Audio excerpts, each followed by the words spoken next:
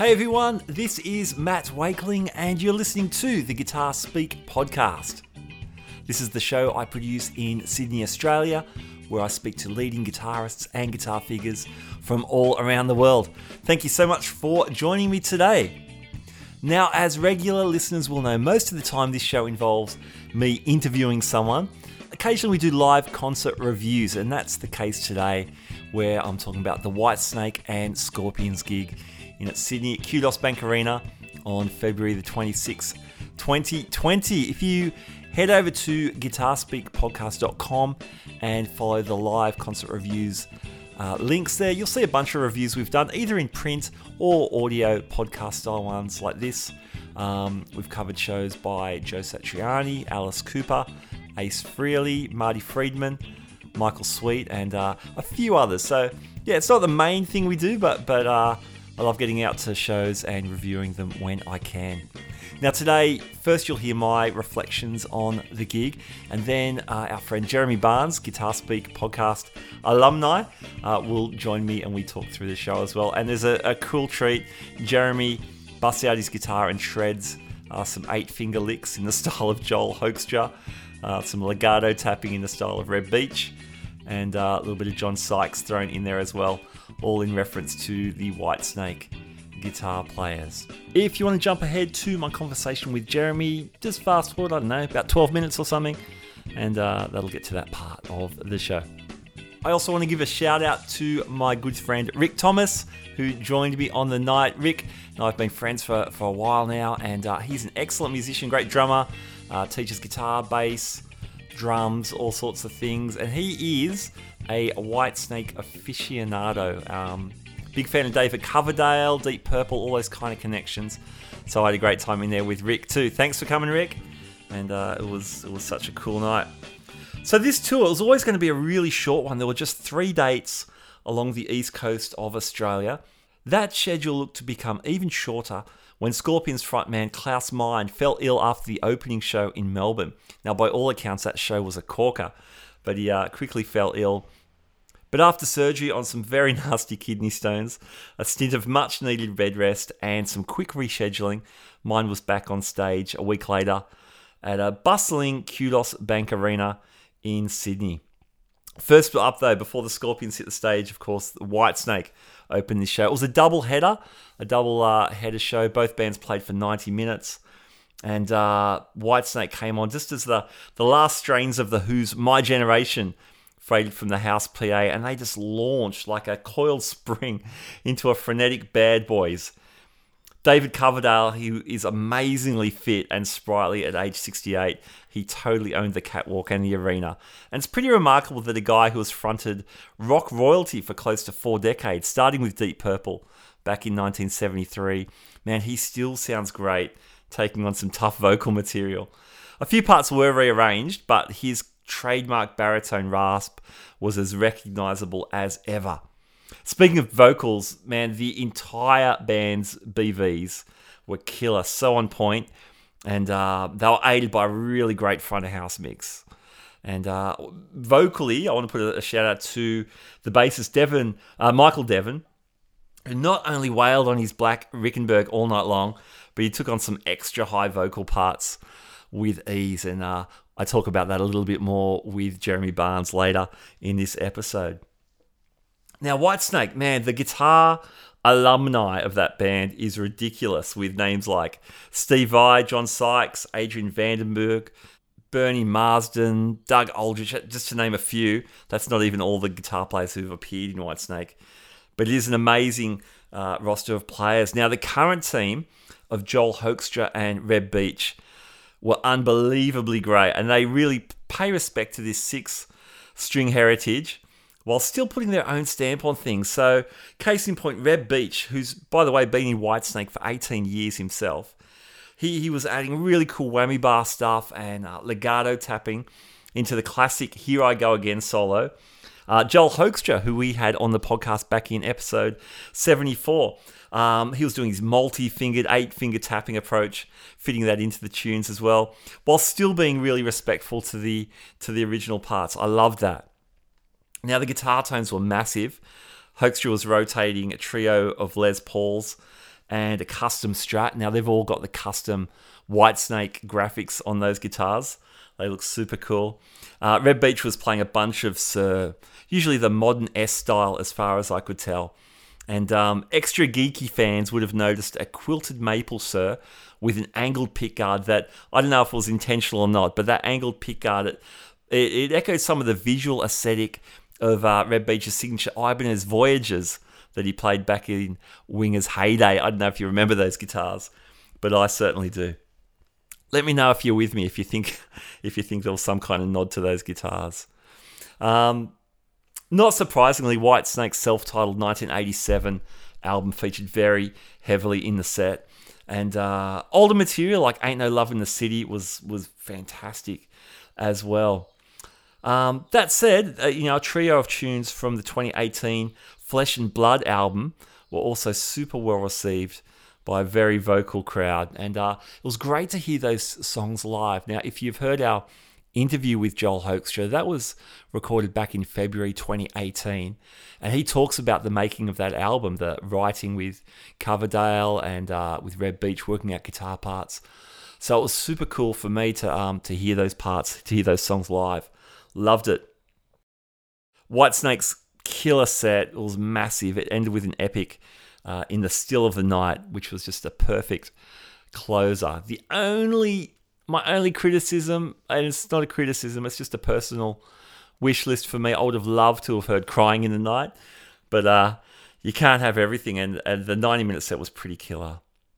Now, onto the Scorpions. Now, the Scorpions are easily continental Europe's most enduring rock act. They have a huge global following, so I was pretty surprised to realise this was their first ever Sydney show. Klaus Meine, the frontman I mentioned earlier, who with founding guitarist Rudolf Schenker has appeared on every Scorpions album in the band's 50-plus year career. Yeah, 50 years. Unbelievable. He looked in great form anyway, post-surgery. And like Coverdale, his recognisable vocal timbre still passes the blindfold test. You'd spot that vocal anywhere. And Meine seemed genuinely grateful to be back on stage, and he even apologised for the aborted 2018 Australian tour shows, which were cancelled due to Meine having some vocal issues back a couple of years back. He must have thrown at least a few dozen drumsticks into the crowd that graced his occasional cowbell playing during the guitar solos. He'd play a little cowbell and spend the rest of the solo throwing drumsticks out. A little bit of tambourine stuff there too. But he was awesome. And the lineup of Schenker, longtime lead guitar player Matthias Jabs, and the rhythm section of Mickey D and Paul Masidawa, they attacked the set with teenage-like enthusiasm. Rudolf Schenker, he was playing his trademark flying V's all night. He had his Harlequin colour scheme on one of them, bunch of other V's, even his acoustic for an unplugged version of Send Me an Angel. You guessed it, it was an acoustic flying V. Very cool touch. He made super good use of the catwalk. He was just running back and forth all night, and he's well into his 60s as well, and looked fantastic. Sounded great. His meaty rhythm guitar, it propels the Scorpions. It struck me kind of not unlike Malcolm Young would do in AC/DC, really driving the band. And the lead guitarist, I mean, Schenker took a couple of leads as well, but Matthias Jabs did the most of the heavy lifting in terms of wailing guitar parts. He wielded a pair of custom Dominjet Explorers, which had very cool solar system inlays. You'll have to look up some pictures to get what I'm talking about, but he was fanging away on those and dishing out really tasty blues rock solos. You heard a few diminished runs in there as well, somewhat reminiscent of Uli Roth or Michael Schenker's tenure in the Scorpions, I'd suggest. He also played a couple of strats, especially when they played Winds of Change. There's these really great hooks in between the verses that can only be played on the Strat, and he pulled a great tone for that. I couldn't see any pedal boards or stuff on stage. Unlike Whitesnake, you could see the pedal boards.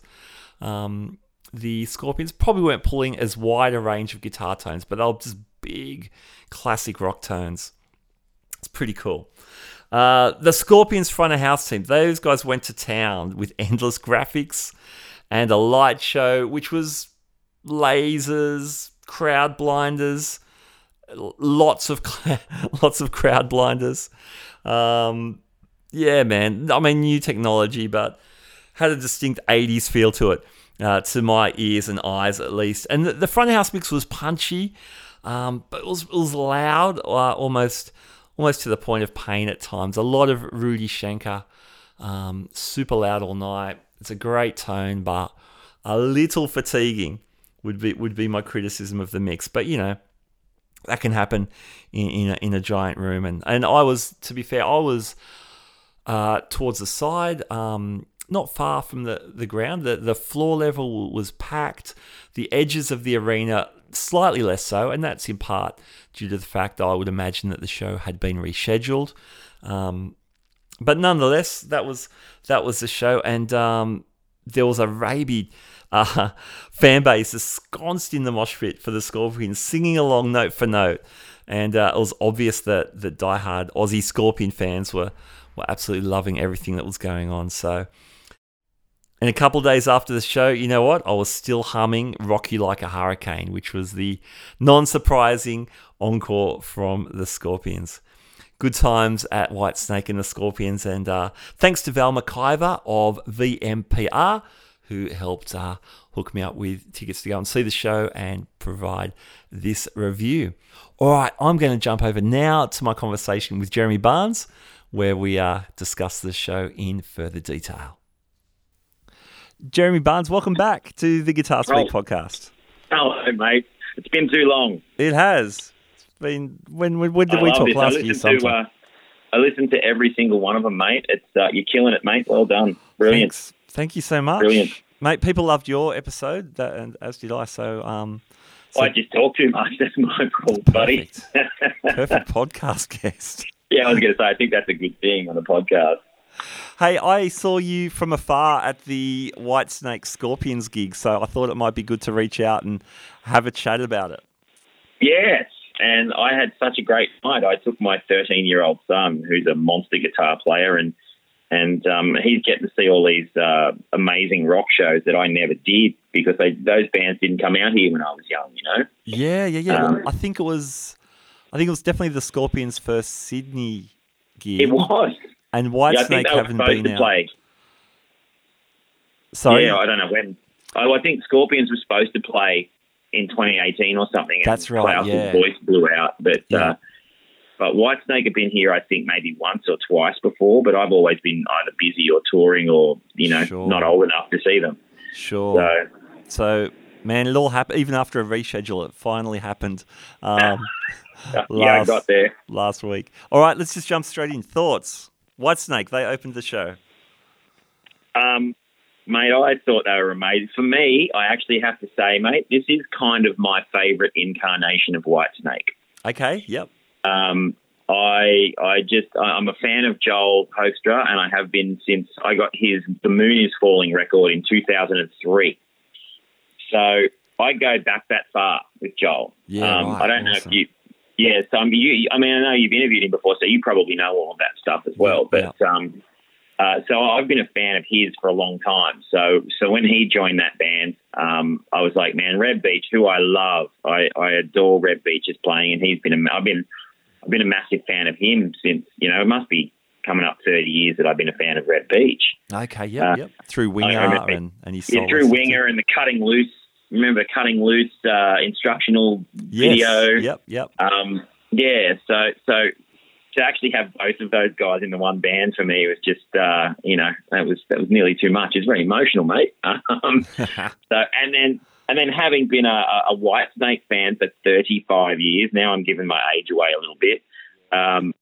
It was just, for me, it's my favourite incarnation of that band. I love Tommy Aldridge on drums. Yes. I think Michael Devon is a great, solid, very dynamic bass player, and his BVs are just insane. His vocals are just insane. I mentioned that actually in my print review. Absolutely. Yeah. I think he was doing a bit of stunt doubling for Coverdale in some He spots. was doing a bit of stunt doubling because, Dave is pushing 70 now. Yeah. But for me, man, I think he still is a great singer. 100%. Obviously, 100%. obviously, probably not hitting all the notes as easily as he used to. And I don't know if this is a trade secret, and I don't know whether you mentioned it, but I think they were tuned down a whole step. Okay. So, and the only reason I say that is because I took video of Joel doing the Is This Love solo. Yep. And I watched it yesterday. I just happened to have a guitar in my hand, and it was definitely in D. Ah, okay. Interesting. Yeah.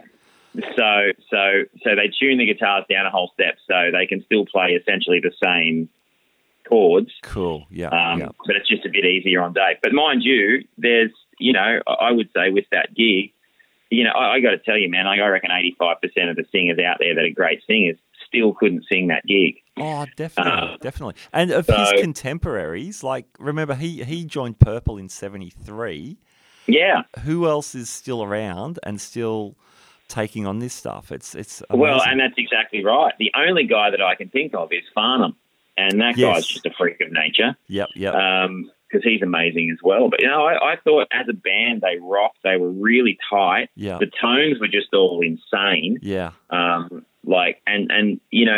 guitars that loud as well, they were still really clean. Yes. Yeah, the mix was amazing for the Whitesnake set. Yeah, it really was, man. The mix was amazing. And for me, I was right there at the edge of the walkout, like right up the front. So I was literally meters from David Coverdale, which was, wild for me because I did actually have a Whitesnake poster on my wall when I was 16 years old. Wow, cool. Was the first record... Sorry, mate, keep going. No, to be standing there, like right there, and listening to him sing, and we could actually hear his voice in the mic. We were that close. Oh, really? Wow. Wow. And yeah, he was killing it, man. He really was killing it. Yeah, unreal. Was the first Whitesnake record you connected with 1987? It was the 87 record, but I did get into everything else after that. So you went backwards a bit. Yeah. I kind of came in at 87. Yeah. Because I'm a 72 model. So with same batch. Yeah. Yeah, we are. So and I loved that record, and John Sykes for me, I don't know why he was never a more household name. Exactly. Than he was, because he rips on that album. Oh man, he kills it. He kills it so hard. One thing too, when I think I've got to agree with you with the Whitesnake lineup. Even Vandenberg, Steve Vai, Bernie Marsden, all those fantastic guitar players aside, this lineup I think kills it. But what I loved, all the songs from that record, which I loved as well, they're really respectful towards the John Sykes parts because they're so good. Yes. And yet they still bring their own flavour to it. Can we talk about that a little bit? Because I know you know Hoekstra and Beach really well. What's your take on that? On them bringing their own kind of thing to classic parts? It was interesting. So you take the first song they played. So that Bad Boys. They played Bad Boys. And so Joel Hoekstra, comes out to do that solo. And in that middle bit, where the middle bit of the solo where John Sykes does that ascending run, it's let me just try and turn this up a little bit. Sorry, I do have a guitar here. Sorry, buddy. That's great, man. That's so good. So I think the initial run in that solo, John Sykes picked it. So it was this. It was that whole thing. Okay. And I noticed that Joel, not being as big a picker, he did that same run, but he did it like this. So he tapped it. Yeah. Okay. It was still the same sequence of notes. And so I don't know whether you're picking that up. They were taking John Sykes' thing, because John Sykes was a serious picker, man. Yes. Like that guy, he could out-shred Malmsteen. He was faster than Malmsteen and those guys. Wow. That's insane. Yeah, I know. He was just... And some of the solos that he played on that record, like even that run in Still of the Night. Yeah. It's crazy. So, but those guys would either hammer or tap or whatever they were comfortable with, but they'd play the same solo. So I kind of thought that was really cool. It was just a modern take on what John Sykes did, using the techniques that they were comfortable with. Yeah, killer. So yeah, man. So I thought, but they were both really respectful, and you know, like the "Here I Go Again" solo, Reb tapped that run at the end. Yeah, I noticed that. Yeah. Yeah. So, but it still worked. You know, it's still his thing, and he's such a charismatic and funny guy on stage as well. You know. Yeah. They just pulled it off. So, but yeah, you're right. They literally did play for the most part the solos on those older records. Unreal. Love that. And I noticed that when you say the "Here I Go Again" run, that he tapped it. We were talking about that sort of technique when you and I last spoke on your episode too, that kind of legato four note per string, three, 4 notes, but doing it with a right hand tap. That's cool. And Hoekstra, of course, is doing his multi-finger thing, which is another ball game as well. Yeah, it is, and that's the different sound, and I think it's really cool that you have two essentially strong tappers in a band, but they both do it completely differently. Yeah, cool. So Reb's more of a scalar guy. Mm-hmm. So the Reb Beach way is more this sort of thing, and I don't know how well this is going to come across. Hopefully, you can hear it. But Reb does he does a lot more of this sort of thing. You know, you get this. He does a lot more of that sort of vibe. Uh-huh. Whereas Joel does, I noticed over the years with him, he will take a phrase like this. He'll take that. So now I'm doing a multi-fingered thing. Okay. And he'll play that in octaves. So he'll play a lick like this. So it's more of that sort of thing. Okay. So it's a completely different sound. Yeah. So I love it. You can tell I'm a massive fan of tapping. Yeah. Cool. And the multi-fingered thing's been part of my style for probably 10 years now. So. Okay. So, nice.